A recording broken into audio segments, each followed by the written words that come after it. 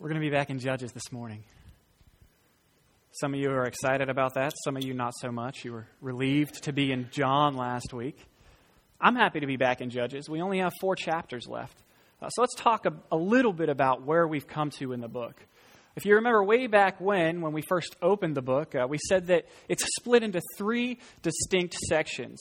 The first 2 chapters are actually a dual introduction. That just means there's 2 introductions there. And then in between, we have chapters 3 through 16. And that's the body of the book where we talk about the judges mostly. Israel sins, cries out. God raises up this great deliverer to set them free. And then they sin again. We called that the judges cycle. So the last time we were here, we finished up with Samson. If you remember, he tore down the building. It fell upon himself. And we talked about some of the parallels, some of the similarities between his life and Jesus' life. And now we're entering into the 4th section of the book. And much like the first section that was 2 introductions, we're going to have kind of 2 conclusions or 2 appendixes or appendices. I'm not sure which the plural is there. And an appendix is just kind of an explanatory section on what's come before, is how these ones function anyway.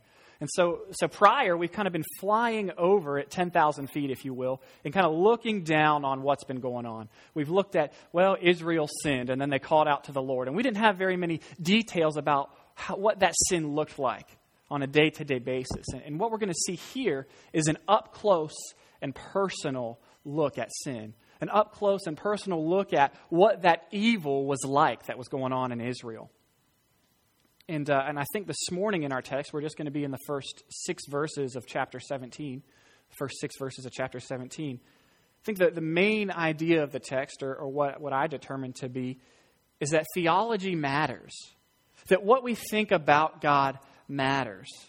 What we're going to see this morning is Micah and his mother think wrongly about who God is, and so they worship him according to what is right in their eyes, what is true for them, instead of according to his word. Likewise, when we worship God according to what is right in our eyes or what is true for us, instead of according to his word, it's because we have thought wrongly about who God is. And thus theology matters. It always matters. Our game plan this morning is to work through the text in 3 sections. We're going to look at a sinful son and his enabling mother. Then we're going to look at their image issue. And lastly, we'll see an impotent priest. Sinful son, an enabling mother, an image issue, and an impotent priest. Before we get into the text, though, would you pray with me? Dear Heavenly Father, we thank you for this section of Scripture. We thank you that you reveal yourself to us in all of your word, and that it's trustworthy and sure. And that's the only authority on how we should live our lives and how we should worship you rightly. And so, God, I ask now that you would help us to think rightly as we think through this text, as we work through it together. That you would help us to see what it is you have for us to take from the text about you and to apply to our lives as we learn to grow up into spiritual maturity together. Lord, I pray that you help us to love your word. I pray that you would set our hearts on fire this morning. We ask this by your Holy Spirit. Amen. It should be pointed out that this section of Scripture illustrates life without any thought of God. And so these last 4 chapters are a very, very bleak and grim portion of Scripture. So much so that I doubt you have ever really heard them preached on or ever really studied them. And you'll see how intense it gets in later weeks. And this section this morning is bleak, but not quite as bleak as it gets. And so we start with verse 1. There was a man of the hill country of Ephraim, whose name was Micah. And he said to his mother, the 1,100 pieces of silver that were taken from you, about which you uttered a curse and also spoke it to my ears, behold, the silver is with me. I took it. And his mother said, blessed be my son by the Lord. So what's going on here is a case of theft. You have a son named Micah who has stolen a whole bunch of silver from his mom.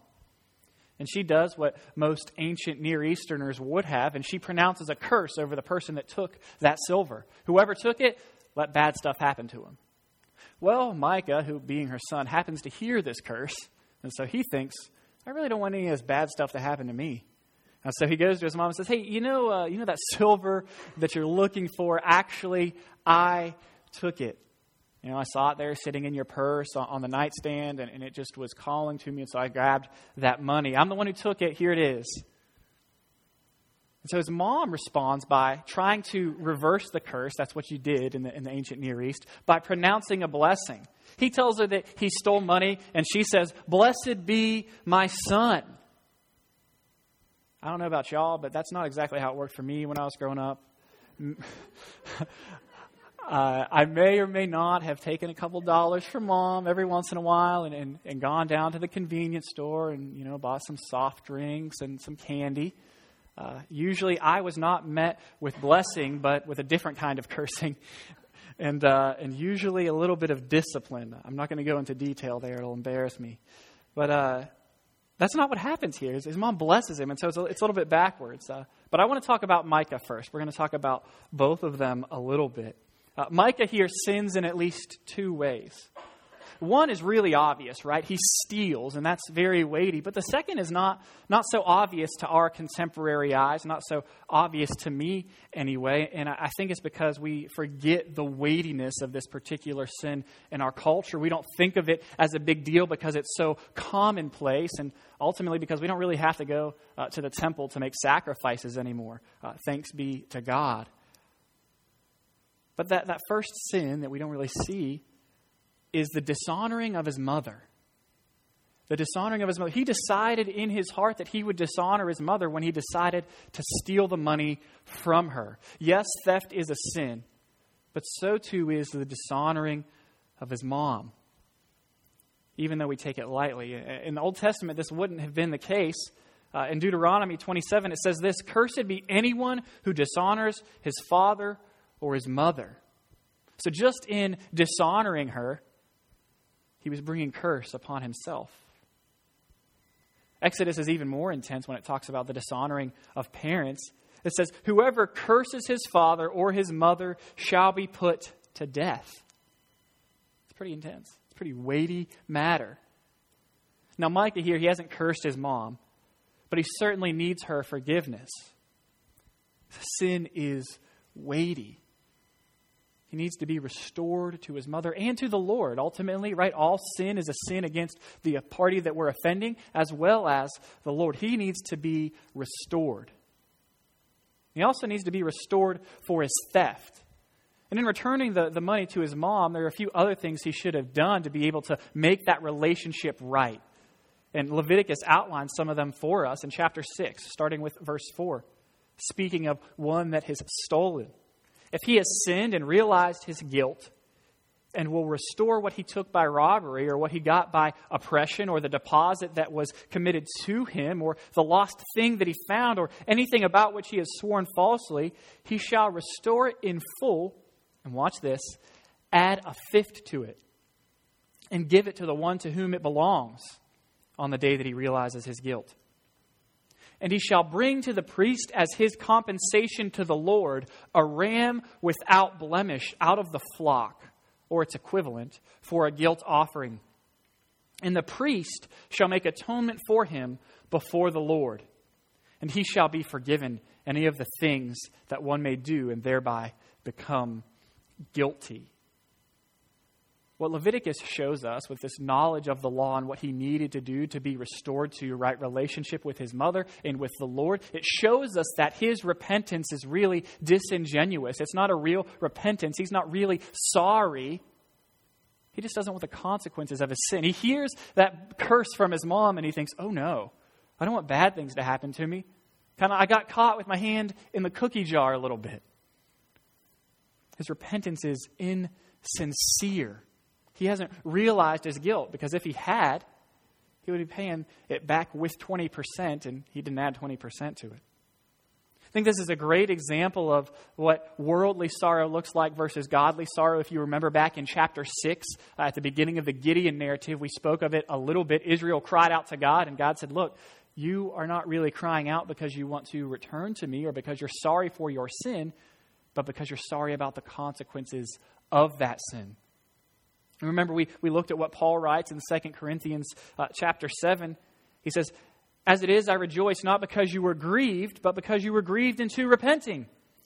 For you felt a godly grief, so that you suffered no loss through us.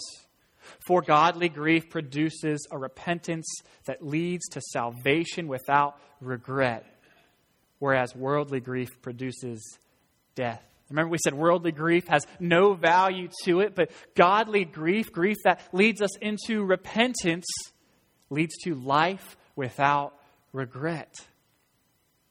If Micah was truly repentant, he would have restored the silver, added the 20%, and then we would see in the next scene him getting ready to go to Shiloh, where the tent of meeting or the tabernacle had been set up, and getting ready to head there with his sacrifice, hand it off to the priest, and have the priest make atonement for his sin.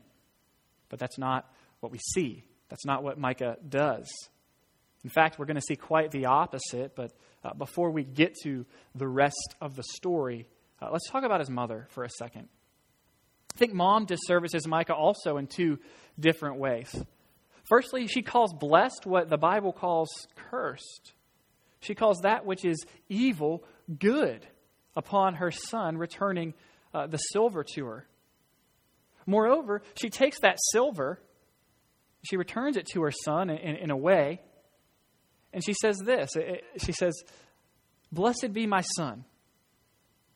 Blessed be my son." She doesn't really cause him to repent. She doesn't call him to true repentance, true acknowledgement of his sin. She doesn't make him work through that painful process of reconciliation. I mean, she's in a sticky parental situation.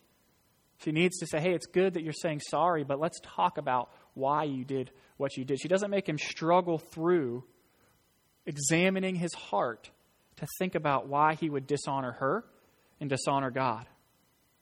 There's no humble acceptance on Micah's part.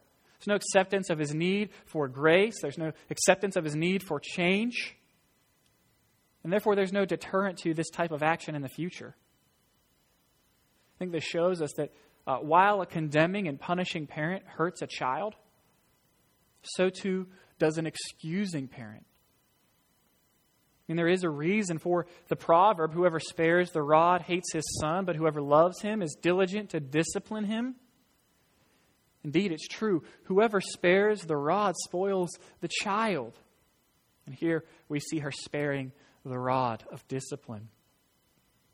Secondly, and I think it's very much related to the first thing, mom here has clearly not taught Micah the Shema, which is very, very famous in Judaism. It's a famous passage in Deuteronomy in chapter 6, verses 4 through 7. It's this commandment to all of Israel. And this is what it says. "Hear, O Israel, the Lord our God, the Lord is one. You shall love the Lord your God with all of your heart and with all of your soul and with all of your might. And these words that I command you today shall be on your heart. You shall teach them diligently to your children. You shall talk of them when you sit in your house and when you walk by the way and when you lie down and when you rise." Mom has not taught Micah the word of the Lord. And clearly, by her actions and by his actions and what we're about to see, the word of the Lord is not in her heart. She'd chosen the easy way out and flippantly forgave Micah instead of challenging him to true repentance, instead of pointing him to the word of God and teaching these things to her child. Now comes the application, and the application isn't going to be, 27 precepts to perfect parenting from me, a 27-year-old who's hardly been a parent. But many of you are parents or grandparents in the room, and I think one thing that I glean from this and from the text in Deuteronomy, I think it's applicable to us, is that we're called to love Jesus with our whole hearts and to teach our children to do likewise. We need to love Jesus and to teach others to do the same. So let me ask you, how are you doing with that? Grandparents, are you teaching your children and your children's children to love Jesus? Parents, are you teaching your children to love Jesus? Or maybe if you're just a kid, you're not married, you don't have kids yet. Are you teaching others to love Jesus? Is his word on your heart? Or are you just kind of going through the churchy motions, doing the right things? These things do need to be on our hearts and on our minds and on our lips. When we sit in our house, we should talk of them.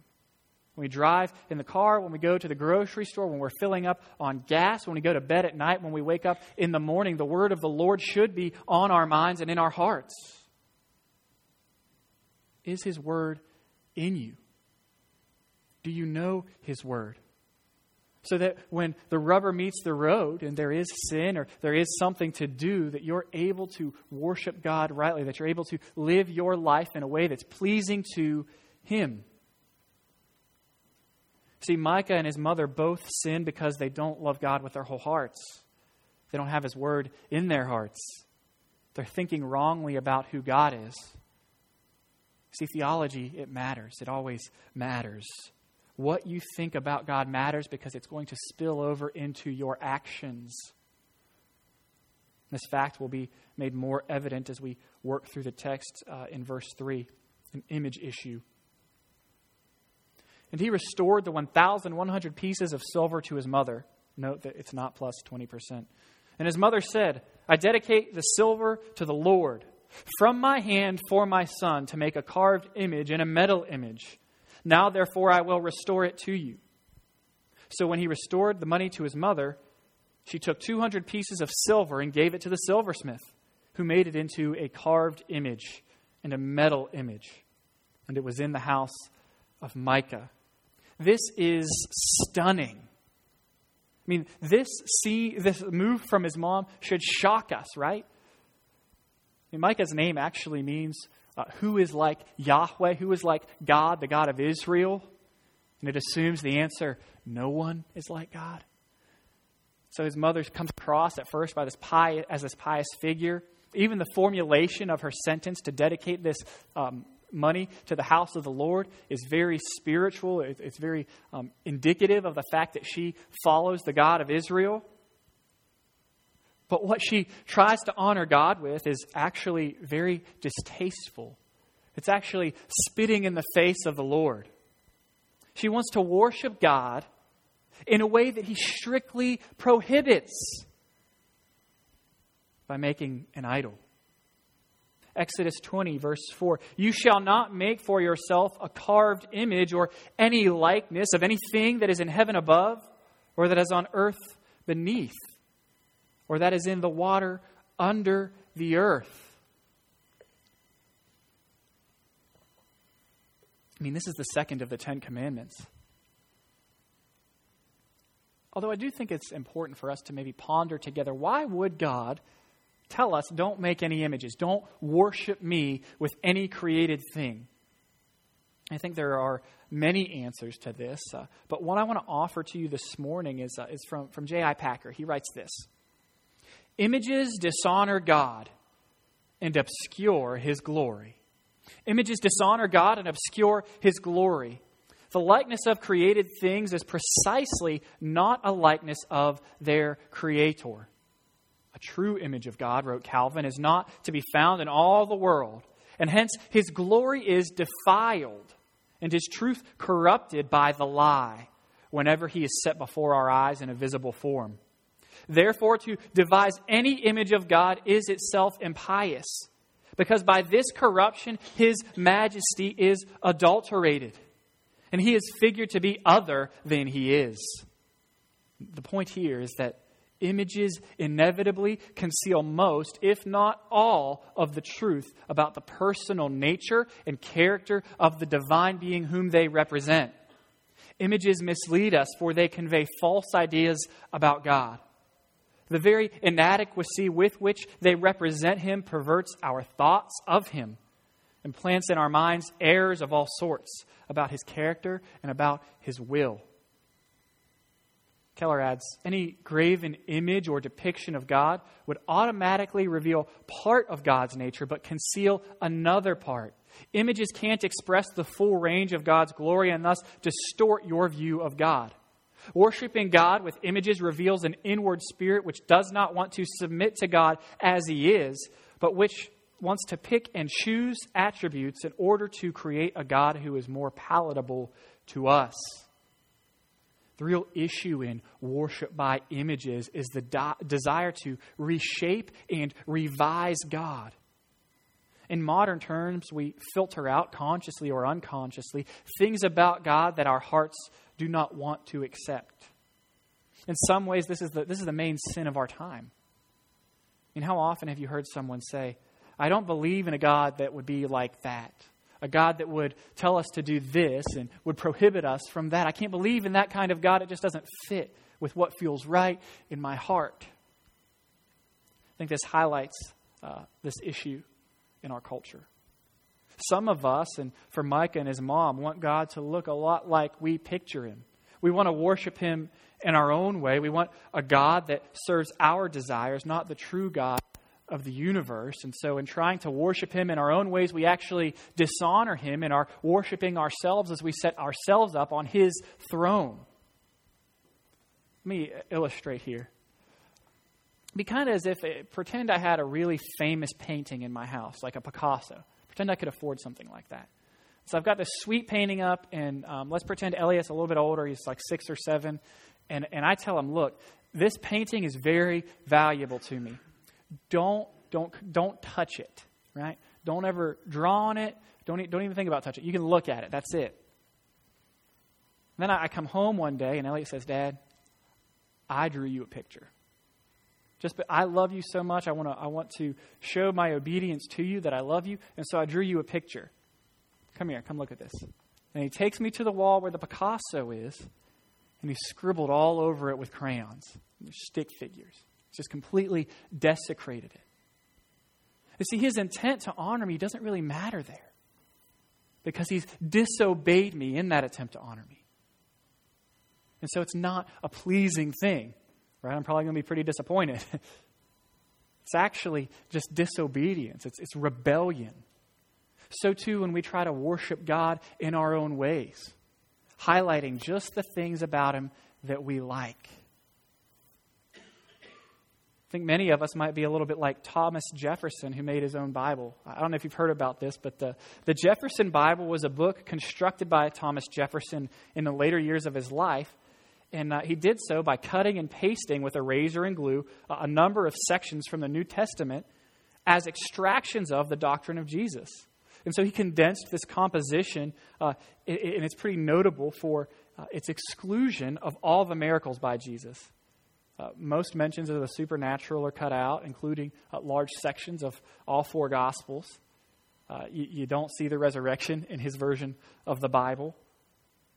And so all these supernatural things that are essential to our faith, are excluded from this Jefferson Bible. He just kind of cut and pasted what he liked out of it. I think we do this very same thing. We have our versions of the Bible that allow us to reject things we don't like. Usually we do so by wrapping ourselves in the mantle of so-called progress. And friends, I think progress in the world is often regress spiritually. Progress in the world is regress spiritually quite often. And I think Keller is spot on in addressing this desire of our culture, this desire in us to create a God in our own image.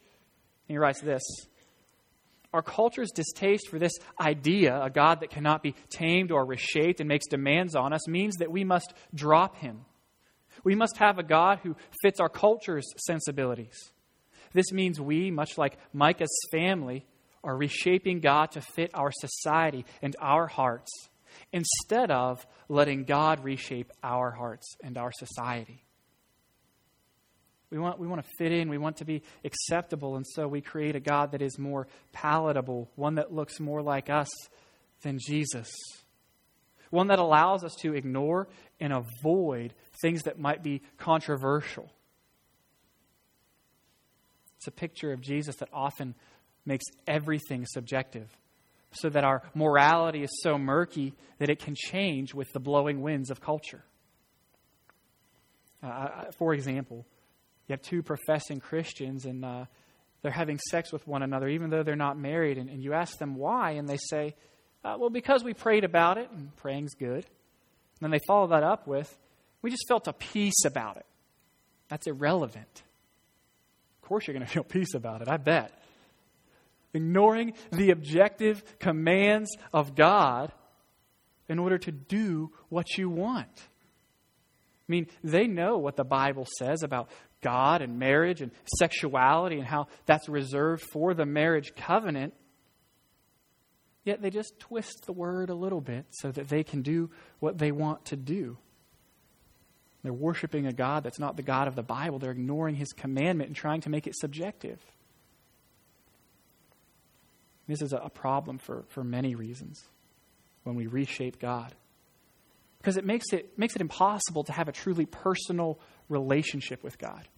Right? I mean, in a personal relationship with a real person, that other person has the power to contradict me or you and upset us. What happens in normal relationships, like if my wife upsets me, I can't just go, no, you don't really think that. You think the same thing I do. No, you have to wrestle through it in order to get to a deeper intimacy, in order to have peace in that relationship. But when we simply ignore intellectually or psychologically the parts of God that we don't like, it means that we don't have a God that can ever contradict us, can never say no to our deepest desires. We never wrestle with Him. We never let Him make any demands on our lives.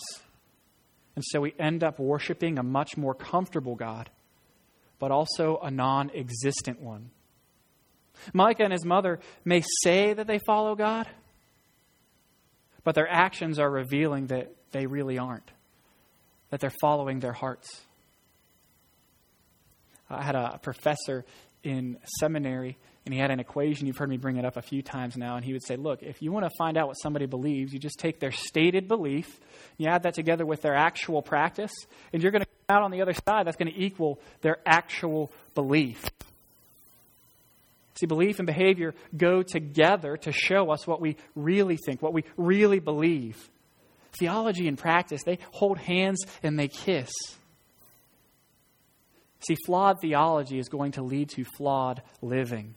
Flawed theology is going to lead to flawed living. Theology matters. It always matters. What you think about God will spill over into how you live your life. And if you think wrongly about Him, you're going to end up like Micah and his mother, worshiping Him in a way that will bring curse rather than blessing, in a way that's despicable. I also think this section of Scripture shows us something else. Micah and his mother are spoken of as being kind of out there on their own. And as I read this, I couldn't help but think, if Micah and his mom were committed to a body of followers of God, that this sin could have been prevented. It made me think of contemporary society and church membership, how we are holding one another accountable to a standard, that is the Bible. Right? That if one of you sin or I sin, we would hold one another accountable. That if you wanted to worship God in a way that He forbids, I would come to you and say, brother, sister, no, look what God has said in His Word. We need to be obedient to it. I think biblical community helps us guard against flawed theological thinking. Biblical community helps guard us against sin, and it works for our good. It helps us to mature in Christ. Helps us to become and practice what He's called us to be, what He's declared us to be in truth, and that's His sons and His daughters.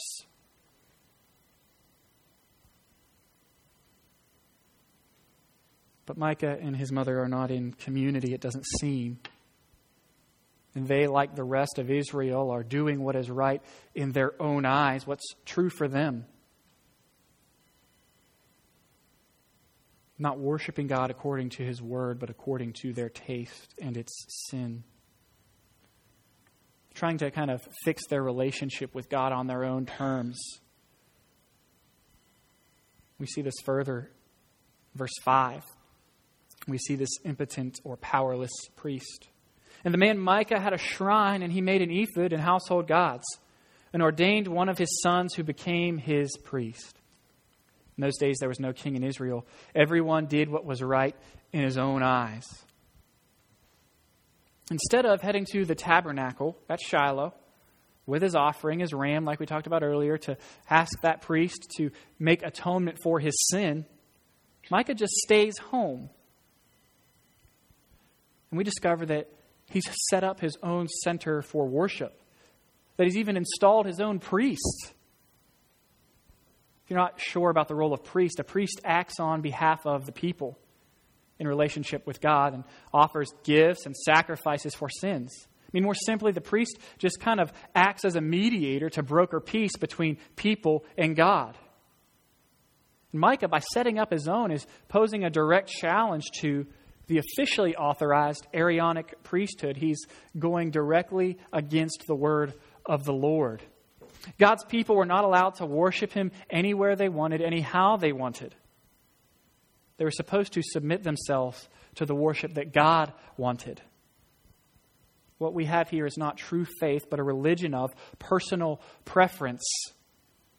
Ultimately, Micah has elements of true faith in his religion, but by blending true faith with his personal and cultural preferences, he's abandoned true faith altogether. He's abandoned submission to God for submission to self. See, our actions are always in submission to something. And what we're submissive to or obedient to reveals what we love most. Actions will reveal belief, and they'll show us what we think. Micah thinks his preference is more important than God's commandment. Thus, he's set himself up as more important than God, as his own God. Theology matters. It always matters. It eventually spills over into our actions. Obedience to God's word is not an optional extra that you add to your own spirituality. It's a necessary requirement of orthodoxy. It's a requirement of true faith. I mean, fundamentally, the faith of God's people is a revealed faith. God reveals himself in his word. We don't discover him through our reason or our experience. In short, in his word, God says, worship me as I am, not as you want me to be. Worship me as my heart directs you, not as your heart suggests. Micah's family shapes a God who is convenient to worship. They follow the laws they like and ignore the laws they don't like. This is what it looks like for a society to do whatever they see fit. It doesn't mean that there's a conscious rejection of God, nor does it require no longer calling on God or ceasing religious activity. In fact, religious activity is on the rise, as we'll see throughout the rest of chapter 17.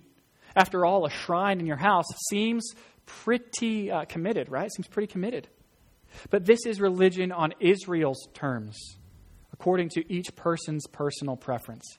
It's a religion that is not about God and his truth and his will, but about me and my ideas and preferences. It's a religion which seeks to control and tame God to remake him in an image that we're comfortable with, an image that looks like us.